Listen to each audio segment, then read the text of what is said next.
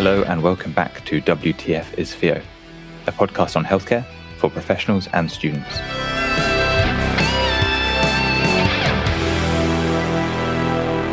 Hello and welcome back to Atrial Fibrillation at a Glance. My name's Alex. I'm Chris.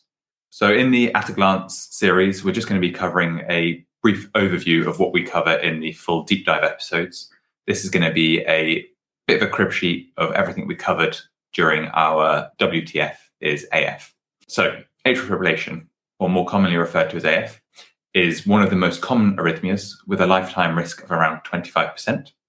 Chris, can you tell us a little bit about what it is? So it's a disruption of the normal sinus rhythm.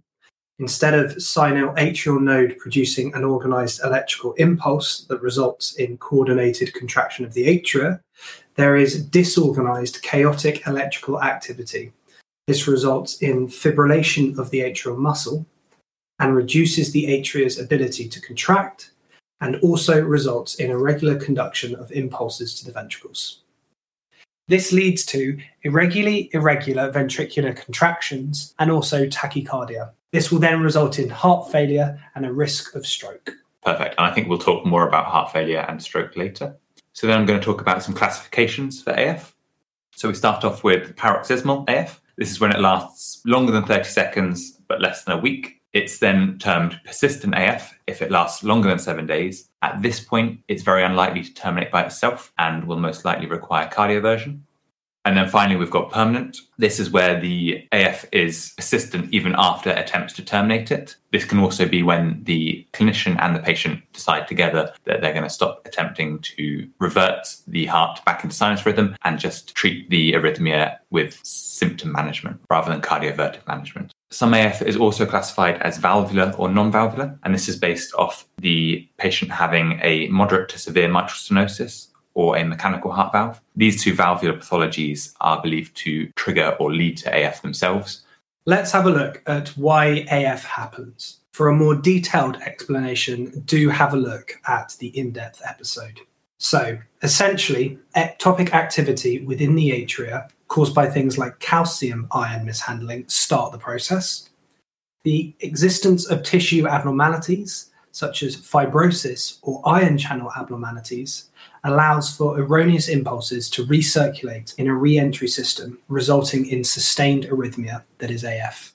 I also think it's important to remember that in some ways AF is self-propagating, so can start with a paroxysmal or a trigger-driven disease, and then it develops into the permanent form of AF that I was speaking about earlier. This can be due to the initial AF causing damage to the atrium in the form of atrial hypertrophy or ventricular hypertrophy and heart failure. This allows for the formation of substrates that can then cause the disease to be permanent. So essentially, AF gets more AF. Now I'm going to talk a little bit about what it looks like. So in terms of presentation, AF is often asymptomatic and is picked up when a patient presents for another reason. But some presenting symptoms of AF include palpitations, shortness of breath, or syncope. And it can also be symptoms of an associated condition. These include things like stroke, sepsis, or thyrotoxicosis.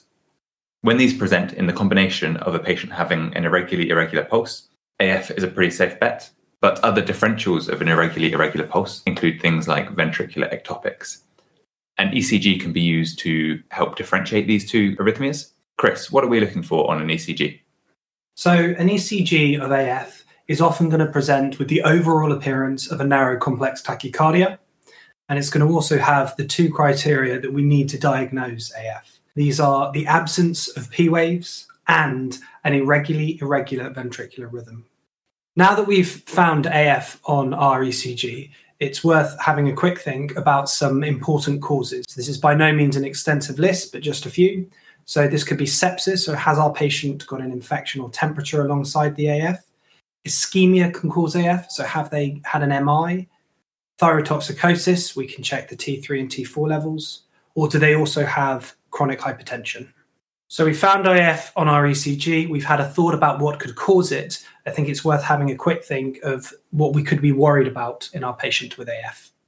Perfect. Thank you very much, Chris. So in terms of red flags for AF, we're worried about acute deterioration because of the arrhythmia. So this could be in the form of AF with a rapid ventricular response. This is where too many impulses get through to the ventricles, resulting in an unsustainable rate.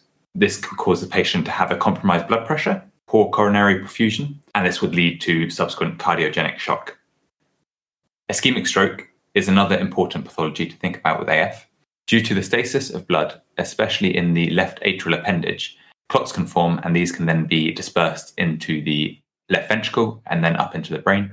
Acute heart failure is another pathology to look out for. This can be a cause of AF or a result of AF. With AF, there's a reduced cardiac output. This means that the ventricles have to work overtime. This can result in ventricular hypertrophy and subsequently heart failure.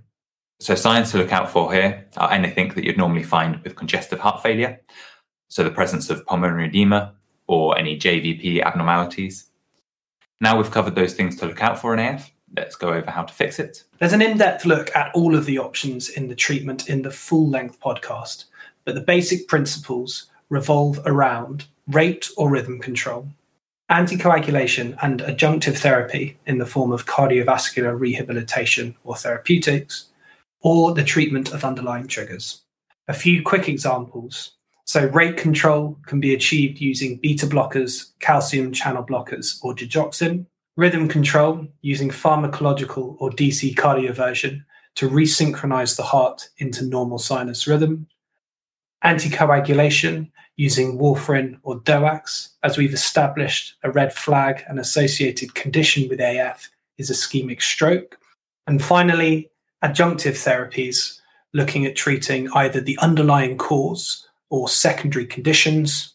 And these could be things such as treating high blood pressure, thyrotoxicosis, or sepsis.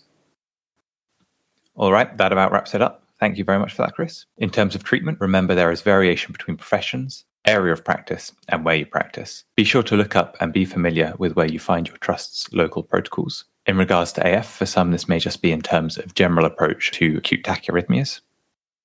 This was Atrial Fibrillation at a Glance. We hope you enjoyed it. Be sure to subscribe to keep up to date with our erratic upload schedule. We recommend listening to the WTF is AF episode if you haven't already. Thank you for listening.